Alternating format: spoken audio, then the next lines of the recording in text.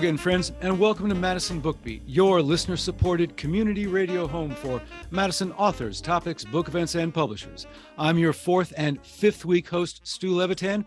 Glad to have you with us as we welcome back to the show Rob Zaleski for another conversation about conversations. The 19 interviews he had with former Madison Police Chief David Cooper, just published as David Cooper Beyond the Badge, Reflections of an Ex-Cop. In a city which has had many interesting and controversial police chiefs, David Cooper stands out. He took command January 2nd, 1973, and ushered in a series of policy and personnel reforms that many residents applauded, but many officers resisted, all while suffering a battery of personal trials and tribulations which would continue for decades.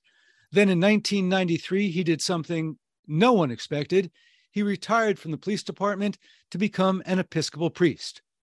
Getting beyond the Cooper headlines and into Cooper's head is the business which occupies Rob Zaleski in Beyond the Badge. It's a business he is well equipped to pursue, having interviewed thousands of people, including David Cooper, in his 40 years in journalism, including 26 years with the Capital Times. Rob was born and raised in the working-class neighborhood of Bayview on Milwaukee's South Side. He studied journalism at the University of Wisconsin-Milwaukee, but dematriculated in his junior year to become assistant sports editor of the Waukesha Freeman. He worked at the Milwaukee Journal and several small dailies in the early 70s before joining United Press International's Madison Bureau in 1976, where he was night editor and covered the Green Bay Packers and UW Sports. He was named sports editor of the Capital Times in 1981, later took a job with the LA Times, but couldn't take the traffic, and in 1985 returned to the Capital Times as a columnist, racking up more than a dozen writing awards over the next 23 years. Beyond the Badge is Rob's second Q&A book with an interesting and accomplished public man, following 2019's Ed Garvey Unvarnished, Lessons from a Visionary Progressive. That book was the focus of his first appearance on Madison BookBeat on May 4th, 2020, and kind of had something to do with this book getting written. His first book was a novel in 2012, Searching for Sal, which featured a character clearly based on David Cooper. It is a pleasure to welcome back to Madison BookBeat my fellow Capital Times alum and friend, Rob Zaleski. Much appreciated, Stu. Just glad to be here, glad to have the opportunity. Well, it's an important book. I enjoyed it. I'm looking forward to this conversation. You started working in Madison for UPI in early 1976, which was 3 years after Cooper started as police chief. Were you already aware of him at that time? What was your first awareness of him? Well, it seemed at the time that Cooper was making headlines, certainly weekly, some promoting him, others criticizing him. He was pretty hard to ignore, even though I was covering mainly sports, some politics, and some environmental stuff. It was hard to ignore David Cooper. And quite frankly, like a lot of my colleagues at UPI, I wasn't quite sure what to make of him. Had you been aware of him when you were in Milwaukee or only when you got to Madison?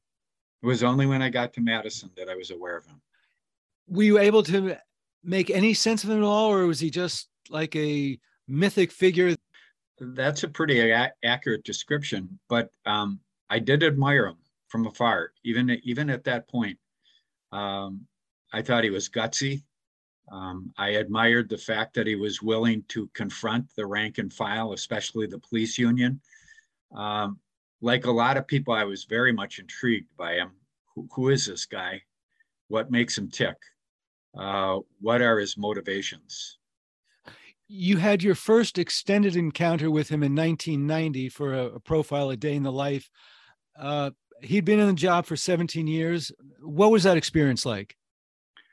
Well, I had heard from a number of my journalist colleagues that he was a tough interview. So I requested that I spend an entire day with him. And my thinking at the time was that maybe I could wear him down and finally get him to open up.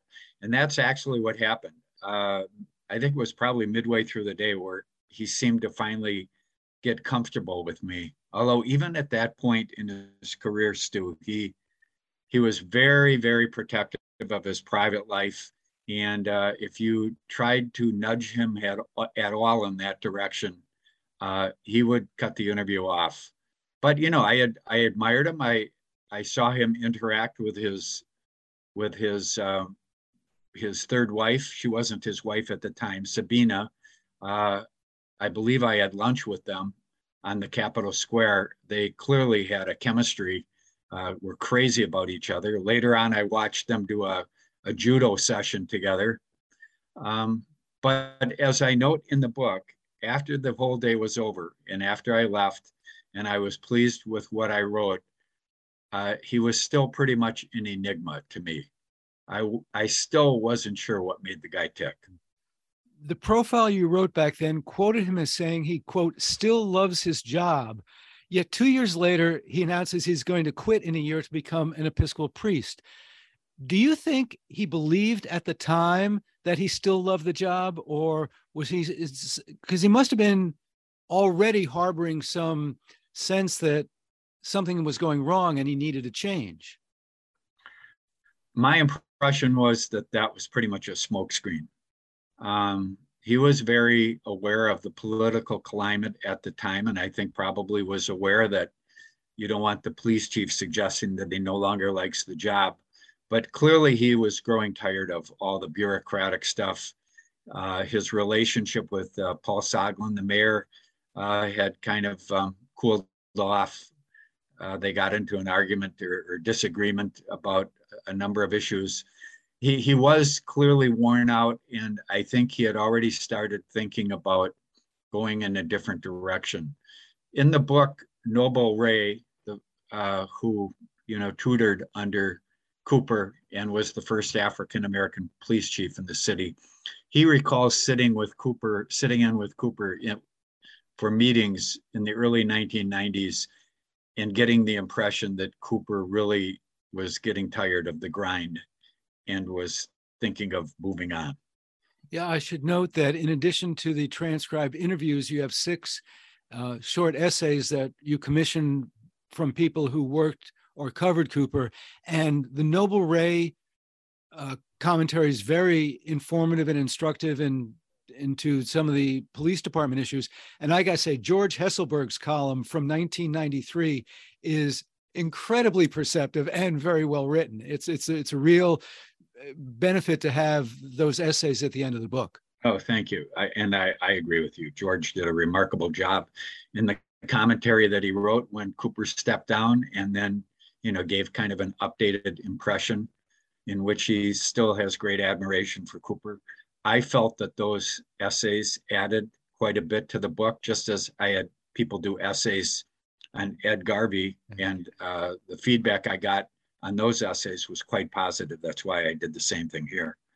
Just as long as you don't have to split the royalties with them. I can assure you that won't happen. But as you know, people have this impression that authors at the regional level make a fair amount of money, and you really want to, if you break even, you're happy. If you make a little bit more, I think with the Garvey book, I had enough money left over where my wife, Cindy, and we were able to take a nice vacation to Zihuatanejo, Mexico. And I was pleased with that. In this instance, I've been told by some journalists that this book doesn't have much readership value beyond Dane County. I believe otherwise, but I guess we'll find out. I don't expect to get rich by any means with this book, but I do think Cooper has some very important things to say about the future of policing and the state of the country in general. I don't know if you saw it, but Marco Rubio was criticizing the debt relief plan because he actually said, I had $100,000 in debt and then I wrote a book and I paid the debt off. It's like, dude, you're a U.S. senator. You were running for president. Like, this is not a scalable solution for the rest of the country, Marco. As you mentioned, Cooper was not a good interview back in the day. Why did you think he would agree to a project like this? Well, first of all, at this point in his life, he recently turned 84. I do think, upon reflection, that he's really proud of what he accomplished. Where I do give him credits to is that He acknowledges that he made a lot of mistakes, that he's a very flawed individual. And I think you know that people who are highly successful, from my experience, don't want to talk about the mistakes they made or how flawed they are. Cooper pretty much stands alone that way. As I noted to Doug Moe when he interviewed me last week for a piece in Madison Magazine, there are very few successful in quote marks people who I've interviewed over the years who are willing to look back and say, wow, I screwed up here or whatever. The best example was Al McGuire. I don't know if you remember him when he was the Marquette basketball coach in the 70s. He was a maverick. But as I was telling people the other day, when I was working part-time at the Milwaukee Journal as a sports writer, just getting started, Al McGuire was coach of the Marquette basketball team, and he would call the Milwaukee Journal every week or so and complain that they were treating him like a saint. And he's saying, my God, can you criticize me a little bit? I'm not perfect. That was, I remember I was slack-jawed. So were most people at the Milwaukee Journal, that a coach of all people would call and say, you're being too easy on me. So Cooper, during our interviews, would acknowledge mistakes and accepted them, and accepted the fact that, like everyone else, he's a flawed individual, but I think overall is very, very proud at this point of what he accomplished. Is Al McGuire the missing third part of the trilogy that whom you wish you could have done a similar book with? He is. I have a number of Al McGuire stories. He was a very different guy. Al McGuire, very quickly, I was working part-time at the Milwaukee Journal. As I said, as a sports writer, I was attending school at UW-Milwaukee. And one day, the beat reporter for the Milwaukee Journal, Mike Cupper, got sick. And my mentor, Bill Dwyer, who went on to become sports editor of the Los Angeles Times, told me to go out and cover Marquette's practice. They were national champions. They were about to become national champions at the time. I was scared stiff. My knees were knocking. I said to Bill Dwyer, you want me to interview Al McGuire? After the practice was over, McGuire took me into his office, kicked his feet up on the desk, took off his shoes. That was his practice. He was known for having portraits of sad clowns. They were all over the walls of the office. And he saw how nervous I was. And I asked him one question about, what he thought what the Warriors were capable of this season. And he spoke nonstop for about 45 minutes and gave me everything I wanted, told me what he thought their chances were in the NCAA tournament, who are the players who are doing well, who are the ones that were coming up short. And he became my hero at that point. 45 minutes, I came back to the office. Bill Dwyer said, Zaleski, do you have a story? And I said, oh my God, do I have a story? And I'll never forget that. He was so in tune, realizing that I was way over my head in that interview. And he gave me one of the great sports interviews I ever had. And speaking of mentors, we should note the book is dedicated to Dave Zweifel, who also gave me my career in Madison by hiring me in 1975 to be the Cap Times Washington correspondent. So we are both indebted to Dave Zweifel for having confidence in a couple of young men to become journalists. Yeah, Zweifel not only gave me the shot at being sports editor of the Capital Times in 1981, when I had been working for UPI. Joe Hart, who was a member of the staff at that time, actually interviewed me first, and I think went back to Zweifel and said, yeah, Zaleski might be okay. Then after I left the paper after 3 years as being sports editor and went out to the LA Times and hated it out in LA, Zweifel heard that I was unhappy, contacted me and said that he had always been looking for a news columnist. And would I be willing to come back to Madison at my old salary? He would hire me. The Cap Times had a hiring freeze at the time, but Fred Miller, the publisher, was a friend of mine. And so they hired me, and Zweifel gave me that chance. I'll never forget that as long as I live. I really didn't have a place to go. I was not happy at the LA Times. And Zweifel took a chance on me. That was the second time. And then he stuck with me for 23 years when I was a columnist. I'm sure he gritted his teeth many times over some of the things I wrote. But it was pure joy working for Dave Zweifel. And you know what? There probably are 100 other people who share that feeling about him. Yeah, as you do, right? He's a prince of a man. Prince of a Yeah. man. If Cooper had retired from being police chief to become a security consultant or a gentleman farmer or just something other than an Episcopal priest, would you have been as interested in doing this book? No. I remembered from our first interview in 1990 that he did not come across as very religious. It was just a small part of the interview. But as I note in the book, nobody had any idea that he was headed in that direction. Even Sabina, his third wife, there were no hints. The story about the epiphany is fascinating, I think, this epiphany that he had. It's also quite humorous, I think. I think some of the more spirited discussions we had were along the lines of religion, since I'm an agnostic, and of course he's a priest. So we had some really spirited fun back and forths about religion. We're talking with Rob Zaleski. His book is David Cooper, Beyond the Badge, Reflections of an Ex-Cop.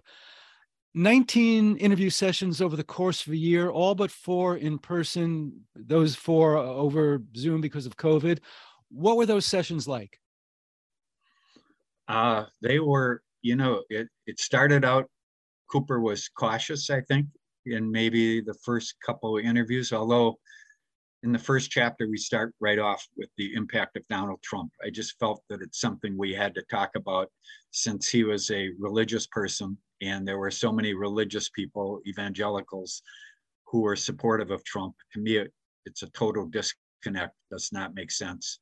I don't know how you could preach the words of Jesus Christ and then support this despicable character named Donald Trump. But once Cooper warmed up, he would approach every interview. He would be waiting for me at the door of his country home with coffee in his hand. And we would sit down right away, and there was never a dull moment. Stu, there were 2 things people have asked me, what do you take away from those interviews? What were the most important things you learned? And there were 2 of them. The one is, I have never encountered a person in my life who is more upbeat every single day than David Cooper.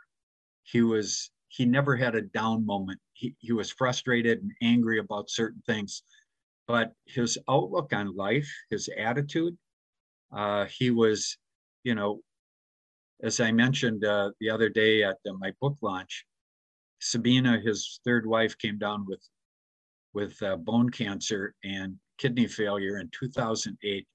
She begged him to keep her out of a nursing home or a hospital. He vowed to take care of her.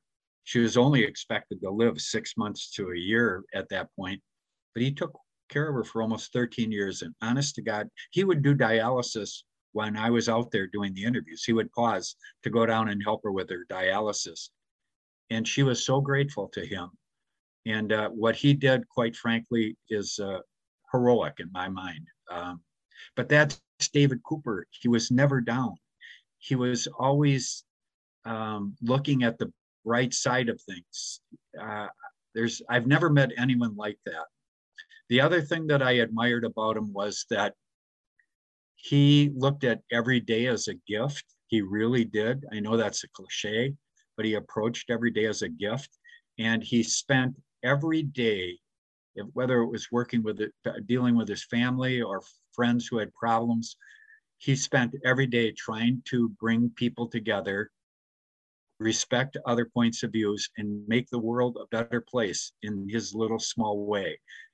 And I was in awe of that. At the end, I was absolutely in awe of his attitude. I wish I could say I emulate that myself. I've tried, but wow, it really was. It's something to interact with them on a regular basis and see that. Now, for all his positive attitude, we should note that when Sabina died, it did devastate him and put him in a world of serious hurt. Oh, unbelievable. Um, I checked in with them a couple times. She died on Christmas Eve, 2020, and he was grieving nonstop. Cindy and I actually in the early January drove out to his country home. I was afraid he wasn't going to make it. I don't think I was the only one. We took some Christmas cookies out there and we gave him a poster of the words from the Beatles song "In My Life," and he was grateful for that, but he had trouble holding it together even when we were out there. We were only out there for 45 minutes or so. He had his dog Mocha next to him, but he was struggling. He talks about the importance of faith in his life and how that got him through that period and so many tragedies that he had in his life.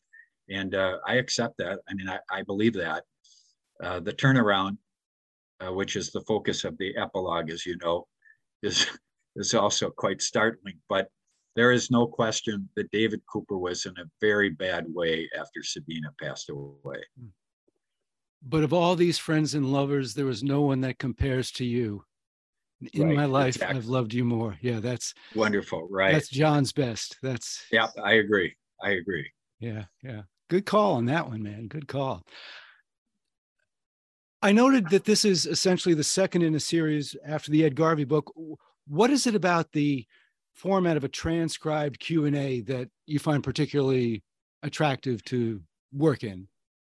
Well, the truth of the matter is, early in my career, I mentioned this at the book launch, I was a terrible interviewer, and looking back at, say, my first 10 years as a journalist. And as a result, I began looking back at some of my older articles and realized they really lacked substance. And it was because I was a poor interviewer. I thought I was some hotshot young guy who could spin a phrase and get by with that.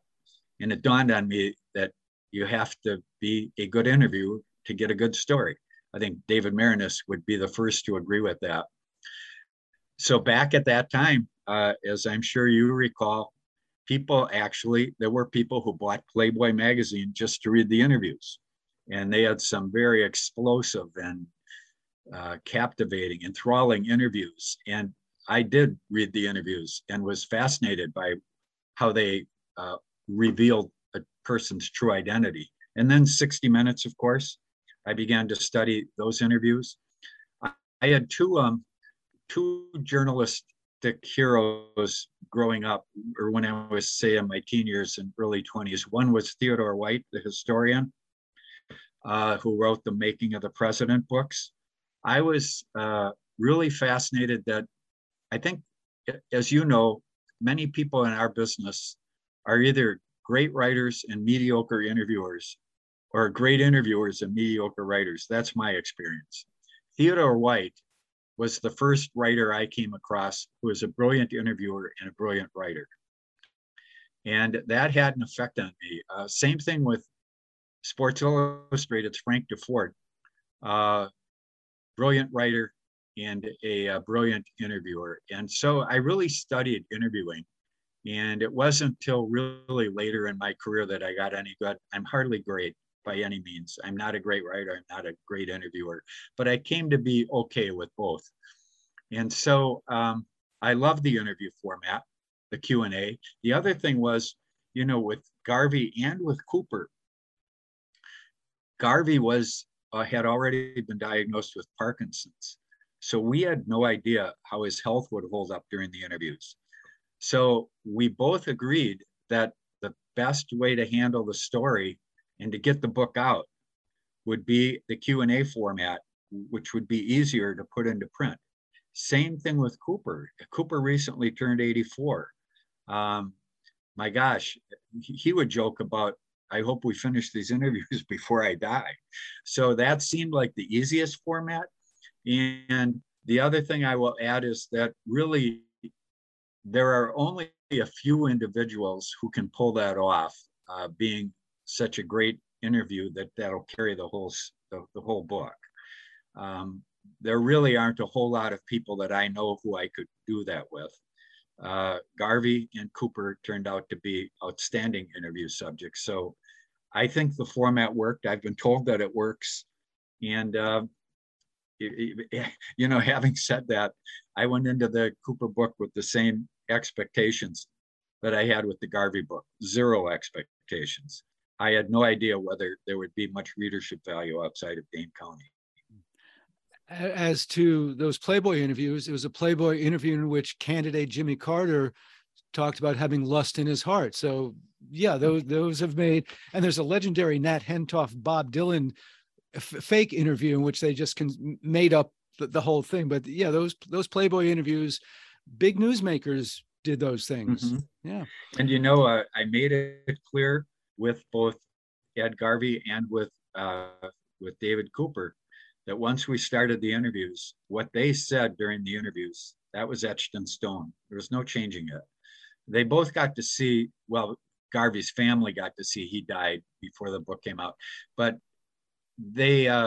I sent the manuscript along to David and I told him, I want you to go through this closely, but just understand, if you find errors of fact, yes, let's change them. But nothing that you said in the interview is going to change. That's solid. Well, you said you wanted to get to more substance. Let's talk some substance of the Cooper experience, starting with Madison. I mentioned that he changed the personnel of the Madison Police Department.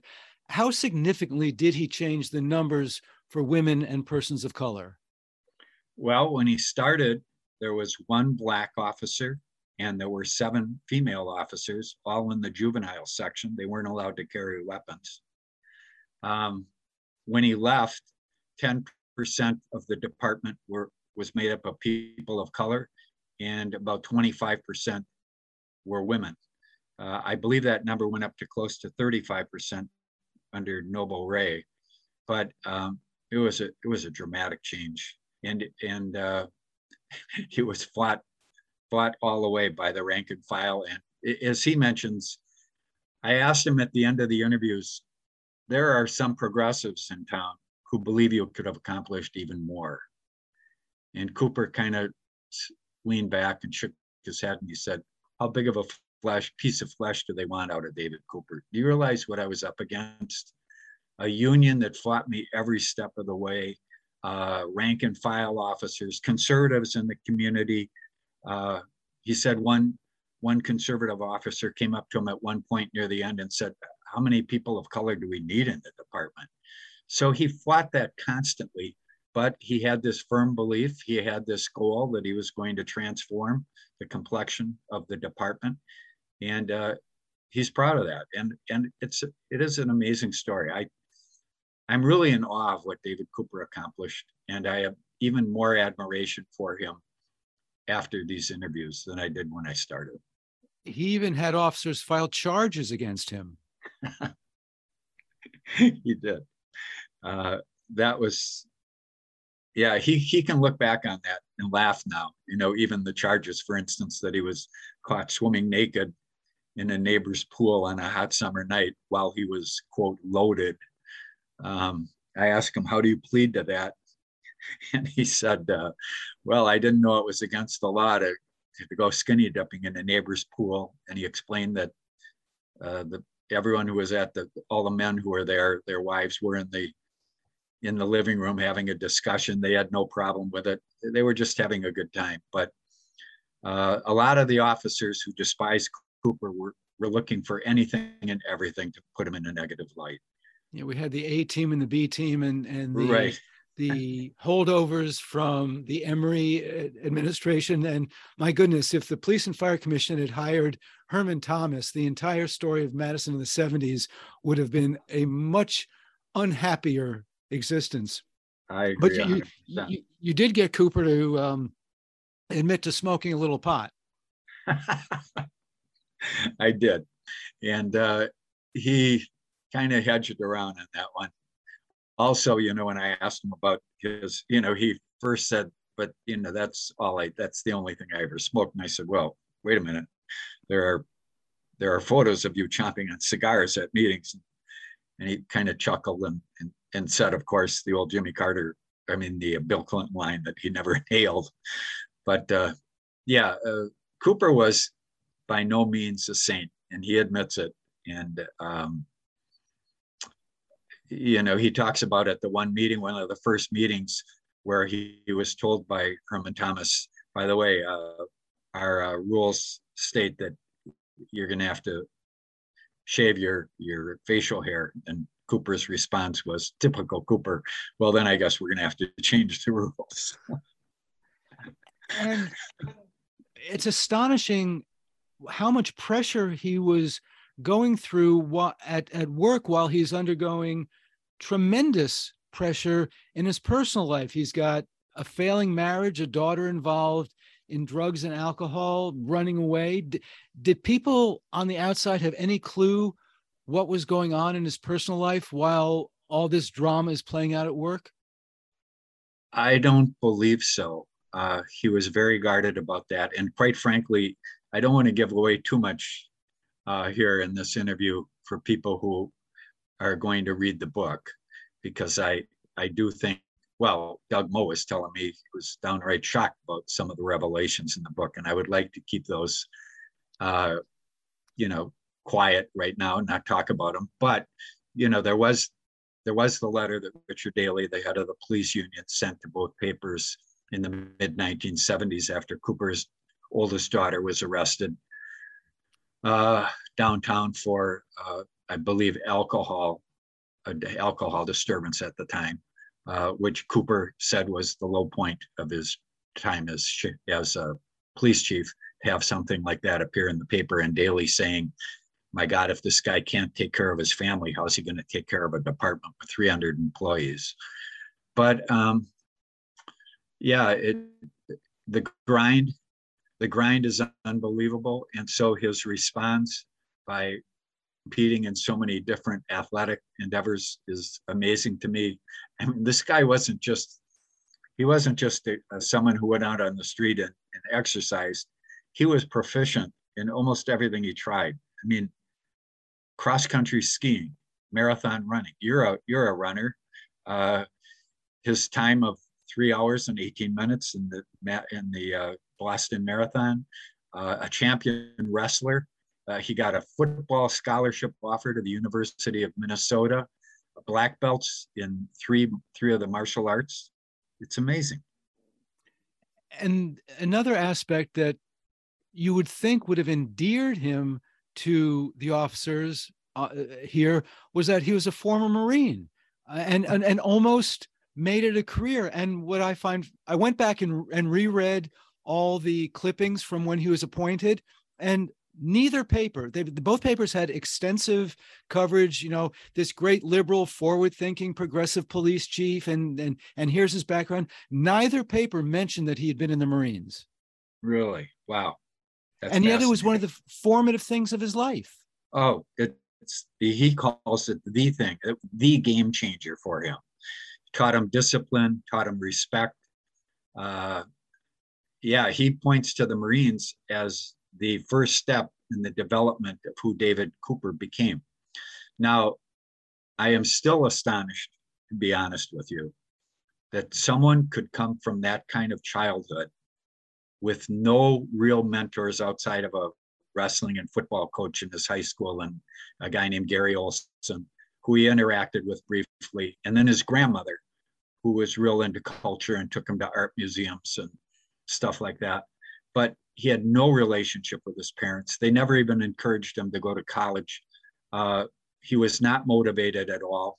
There's a part in the book where I mention that Sabina, who was president of her high school class, mentioned to him at one point, my God, David, did you hold any leadership positions at all when you were younger? And he chuckled and said, no, in fact, I'm still ticked off that I was passed over as a crossing guard in 7th grade. There was nothing to suggest in his youth that David Cooper was going to become the person he eventually became. What about policies? You mentioned the facial hair policy change. On more important policies, how significantly did he change MPD department policies? There were so many of them, not to use. I think the most significant one was not to pursue cars that had been involved in burglaries or whatever. Protests would be handled differently. People would be allowed to protest. The police would no longer be able to block off the protests and put up barricades. The story that really I found was really a heartfelt story, and one that I think really gives you an idea of who David Cooper was there's a poem at the end of the book that he closes with. I mean, Cooper's a published poet, among other things, and he talks about this burglary that occurred, and he almost shot a kid. And I guess I'll leave it at that, but the poem is very moving. And I think really, I wanted to close the book on that note because I think it really does capture who David Cooper was. And he was still evolving at that point. But David Cooper, if you were to have him here right now, would tell you that he's still evolving. Every day he wakes up, he goes on to his policing blog, and he has ideas about how to make the community better, the country better. I was so excited at the end. I would say the last 4 or 5 interviews, honestly, Stu, I couldn't wait to get over there and talk to him about these various subjects. And we would really get engaged in some intense conversations. And he's someone you just want to spend time with. That poem is called Gift, and it is very moving. Editing Cooper's book on the militarization of police is what first connected you to about a decade ago. Is that still the topic that gets him the most emotional and animated? Oh, without question. Yeah, he is very dismayed by how militaristic our police have become. And the fact that most people still don't recognize it. They don't understand it. People in the poor communities understand it because, that's where the police do the most damage, quite frankly. I mean, they do a lot of good as well, but, tanks and the guns they're using now and the assault rifles and, the armor. Cooper's very much opposed to just the police showing up in this like SWAT gear for every kind of violent confrontation there is in the community. He just thinks, he's appalled by police showing up in armor in a school situation. He just thinks we've gone way too far to the right, and that he does believe, in large part, it was an overreaction to 9/11. That we became so paranoid.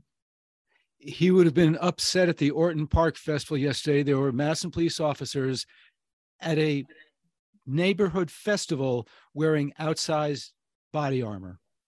Wow. I usually go to the Orton Festival. I'm shocked to hear that. I'm sure he would consider that a significant step backward. He's totally opposed to that. Yeah. I wonder how he would have handled the riots here in the aftermath of the George Floyd murder. That's a good question. I know he did speak with some fellow police officers or former police officers during that period. One of our interviews takes place about a week after George Floyd was murdered. And that clearly was the most angry I did see him. He was just beside himself. He had watched that video of Derek Chauvin probably 24 times. And every time he watched it, he said his blood pressure went up higher and higher. He was, of course, appalled that the other officers didn't intervene to stop that. Yeah, he's still very disturbed by what's occurring in policing, and he does offer some suggestions in the book. I won't get into those about some possible solutions or partial solutions, but one of the things I feel good about is I think if people read this book, he still offers a perspective on policing that I think is largely missing in the debates today.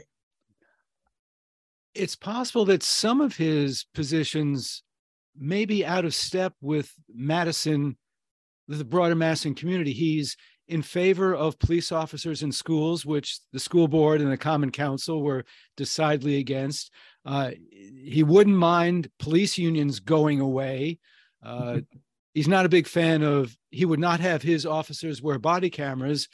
I wonder how he would operate in today's Madison milieu.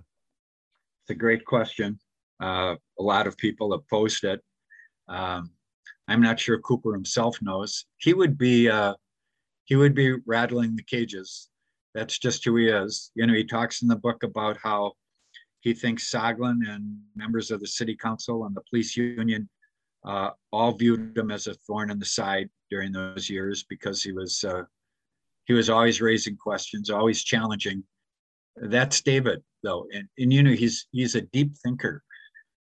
There are a few people that I've met who actually spend, an hour to a day thinking about the most significant problems in the country and trying to come up with a reasonable solution. He really does give this stuff a lot of thought.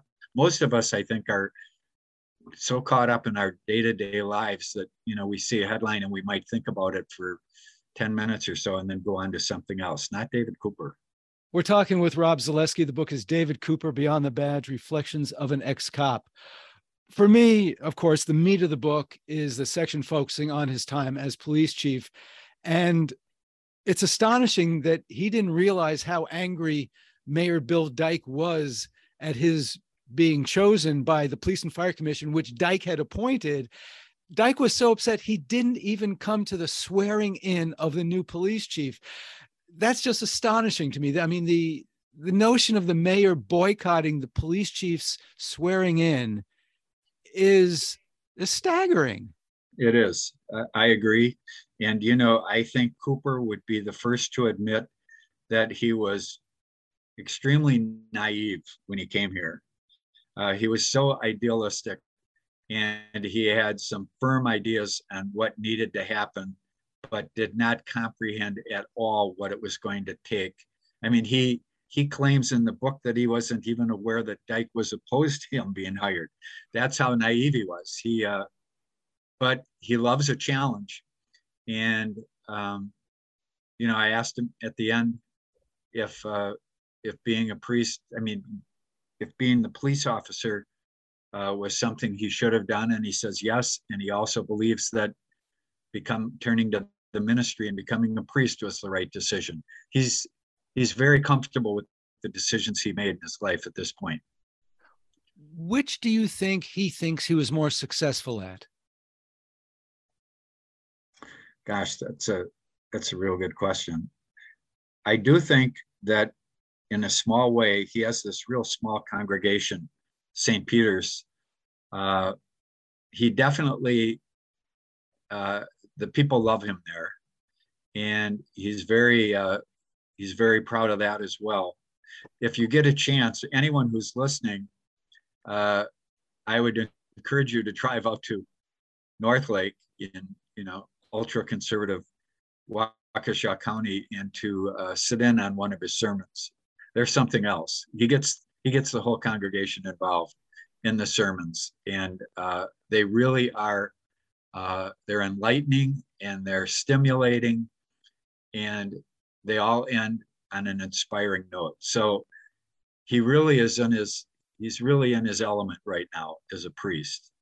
I would agree that was a logical, maybe not so logical, but it was the right decision for him. And it enabled him to continue to grow. At 84, Cooper is still growing. And I really admire that. And the concluding essay in the book is from one of the parishioners who's involved in his hiring, and they do apparently love him there. Cooper took command 4 months before Paul Soglin was elected mayor and was still chief when Soglin had his second administration starting in 1989. How did Cooper see their relationship over time? Well, in the beginning, he points out they were friends. They actually socialized together, and they were cohorts. They needed each other. As Cooper pointed out, Soglin was arrested, during anti-war protests, I believe it was, and Cooper was under fire from the beginning. The relationship soured over, seems to me, hiring practices. I can't quite remember. I think it was Cooper wanted more officers and Soglin wasn't up for that. I'd have to go back and double check that, but their relationship did sour at the end, even though Cooper still has great respect for Soglin. I think Paul also didn't buy into the whole Deming total equality thing that Joe Sensenbrenner had instituted. Although now Soglin looks back on that and thinks that's one of the best things Sensenbrenner did in the equality, the Deming method. So maybe he was reluctant at the time for whatever reason, and now looks back on it and thinks it was a good idea. Yeah, they were at odds over that. That was another factor. Newspaper reporters know that the best part of our job is we get to look behind the curtain and we get to ask people questions. The worst part is asking questions that are painful to answer. How stressful were the conversations that dealt with some of the most devastating aspects to Cooper's life? Those were very, very tough conversations. I had cautioned him at the very beginning that I wanted to talk about all aspects of his life. And of course, his family was really hit hard by the drug epidemic. He winced, he cringed, but he was forthright. He talked about it willingly, but there clearly was pain. He can't explain it. It's probably a big reason he turned to religion and faith, because I think there's a part of him that will acknowledge that life is very unfair with the series of tragedies that he endured. But again, he accepts it and he doesn't let it weigh him down. I guess that's one of the things that's amazing to me. Most amazing is that for all the tragedies that he endured, for a lot of people, you get one major tragedy and it can destroy your life. In my own family, I had a little brother who died in a freak accident the day after his second birthday. I was 7 years old at the time. It was back in the 1950s, and it was such a freak and weird accident that it was on the front page of the Milwaukee Journal. And a dark cloud hung over our family for 5 years at least.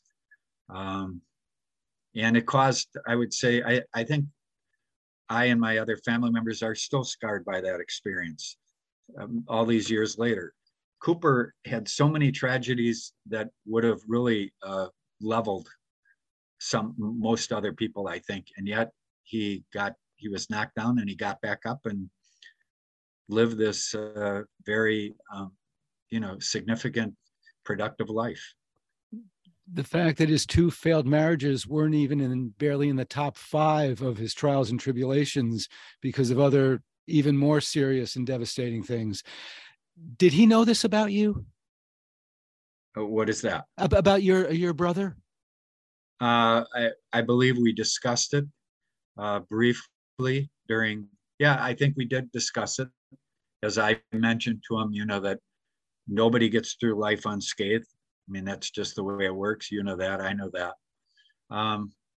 And he's always, very compassionate, always very caring. One of the most compassionate people I've ever known. And so, that was part of our discussion. I felt I needed to mention that just because, my gosh, there were about 3 or 4 interviews. It seemed like 3 or 4 in a row where we were discussing personal tragedies that he had endured. And I just thought to offer that might comfort him a little bit. His announcement in 1992 that he was going to retire and enter the priesthood was, to put it mildly, pretty big news here in Madison. How did he perceive Madison overall reacted to that decision? Well, it's funny. I think he's a little bit defensive about the reaction. He talks about people rolling their eyes, especially when he mentioned that he was called in the Epiphany and everything.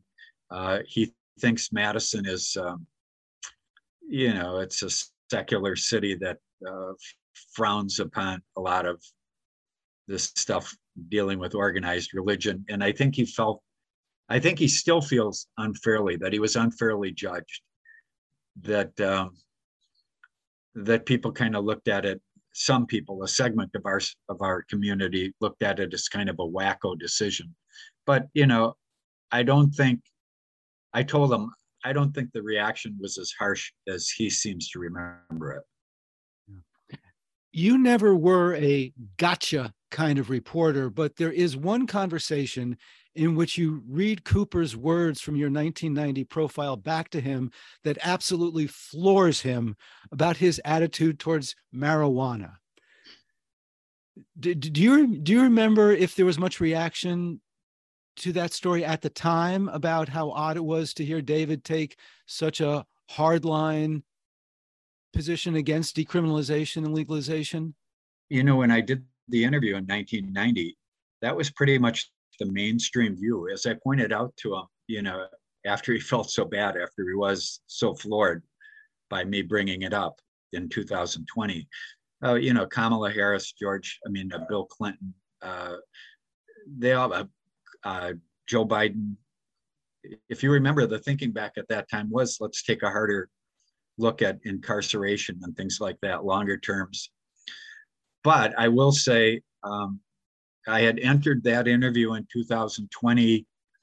It was not intended, that interview, as a gotcha moment, but I was surprised that he did not remember that he had that harder stance. And I had the article in front of me. And after he frowned and told me, no, I don't think I ever said those things. So then I read to him what I had written, and his jaw almost hit the ground. He was flabbergasted. He apologized. It took him, honestly, 5 minutes to recover from that. And I told him, well, David, I do tape my interviews. So, that's from a taped interview. And he said, no, I believe I said it. And I'm just floored that I said it now. And then he talked about how, we all have, our memories do fade as we get older, and we all tend to forget things. We all tend to look at history, our own histories, with rose-colored glasses, and don't remember some of the things we said now that we regret. But it was as a journalist, of course, I was not overjoyed, but I was happy to catch him admitting that and being floored by it. And it was, we talked about it later on too.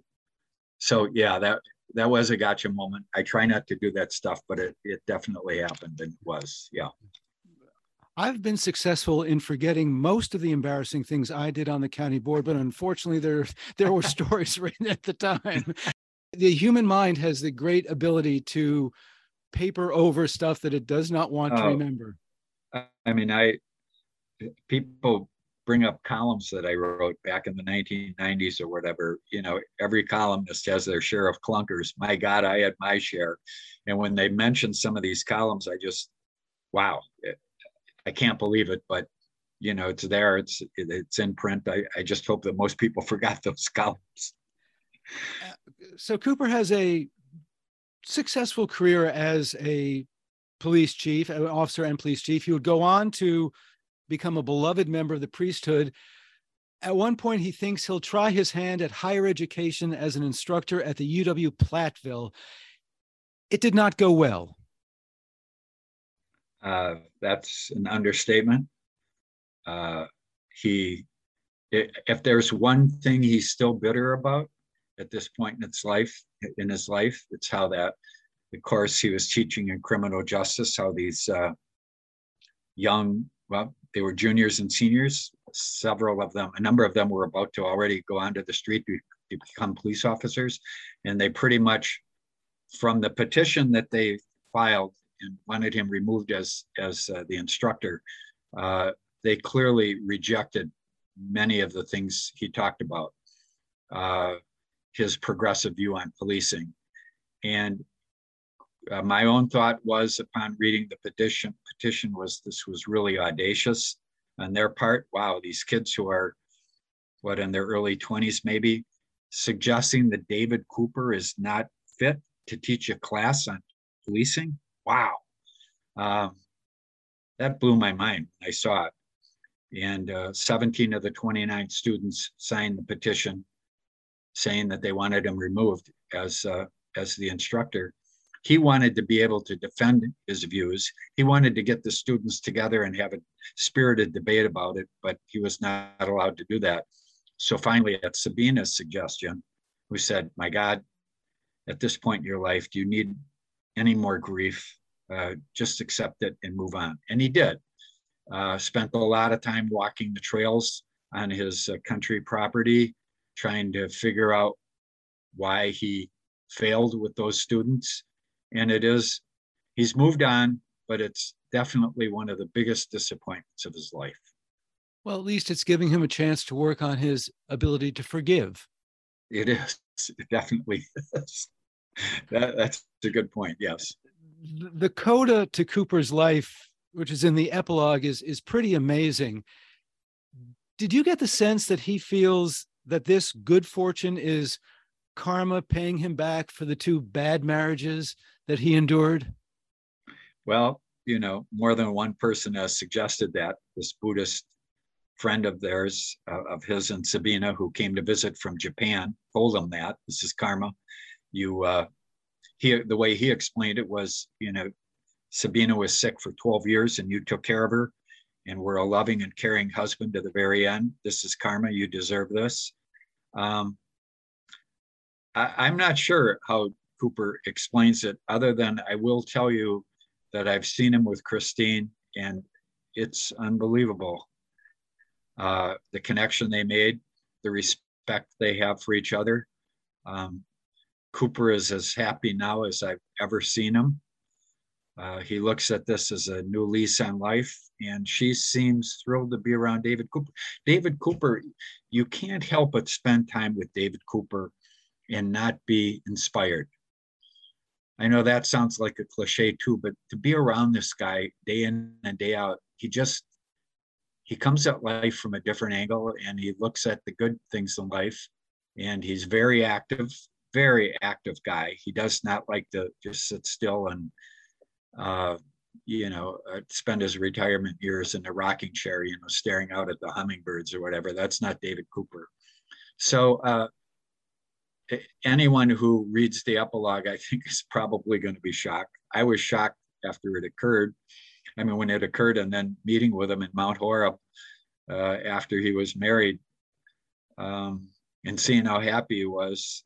It's really it's an unbelievable story. But as Doug Moe put it, maybe not so surprising when you look at the whole life of David Cooper. Maybe it's fitting.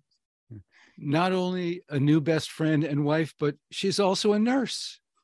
That's right. I mean, right. Every old man's dream.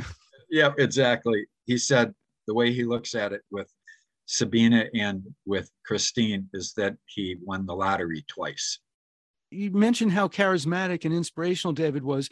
So far, you've been doing these events by yourself. Will we be seeing joint events at which David appears, maybe as we get closer towards that holiday gift-giving season? Well, it's interesting that you mentioned that, because I talked about this at length with the publisher, Kristen Mitchell of Little Creek Press. Wonderful, wonderful person. And she pointed out that first, it's your first few book signings, you need to be alone. You don't want, because the concern is that people would be peppering David Cooper with questions that are answered in the book. And the book would become secondary to the discussion. I think that makes a lot of sense. So the first few book signings will be myself and answering questions about the book and how I approached it. But yes, as Christmas approaches and we've hopefully saturated the market in Dane County, I don't know outside of Dane County, we will bring Cooper on, and it'll be the two of us. And hopefully we'll be holding some podcasts and some discussions about what our interactions were like over that very difficult pandemic year of 2020. Well, great question. I hope to have the both of you back. Is there anything about Cooper you don't admire? Let me think for a second that I don't admire. You know, I honestly can't think of anything. As the conversations went on, I was pleasantly surprised to find out that we thought alike on almost every subject. We actually became like soulmates. It was hard to hold his feet to the fire almost to the end, to be an objective journalist, because the discussions at the end really became more like two buddies sitting over a beer at a bar or whatever. And now that it's over, and now that David accepts what's written in the book, some of it's, I'm guessing, tough for him to accept, reading that stuff that was said during the interviews. I do hope to have a relationship with David Cooper. I really find that I learn from the guy, and I find that he always gets me thinking. Whenever I talk to him, I leave the conversations thinking, wow, why didn't I think about that? So, yeah. Well, on that positive note, that is all the time we have with Rob Zaleski. Again, the book is David Cooper, Beyond the Badge, Reflections of an Ex-Cop, from the good people at Little Creek Press. George Dreckman will be your host next week with his guest, Mary Louise Roberts, and talk about her book, Sheet Misery Soldiers in Battle in World War II. I'll be back the fourth week of September with my guest, Ann Winkler-Morey, for a conversation about her book, Allegiance to Wind and Water, about the bicycle journey she and her husband took around the perimeter of the United States. Yes, you heard that right. I hope you can join us. Until then, on behalf of News and Public Affairs Director Shali Pittman, engineer Chuck Cademan, and all of us here at Madison BookBeat, I'm Stu Levitan. Thank you for joining us. Now, as Ben Sidran plays us out with a little bit of Little Sherry, please stay tuned for Alex Wilding White and All Around Jazz. You're listening to WORT 89.9 FM Madison, listener-sponsored community radio.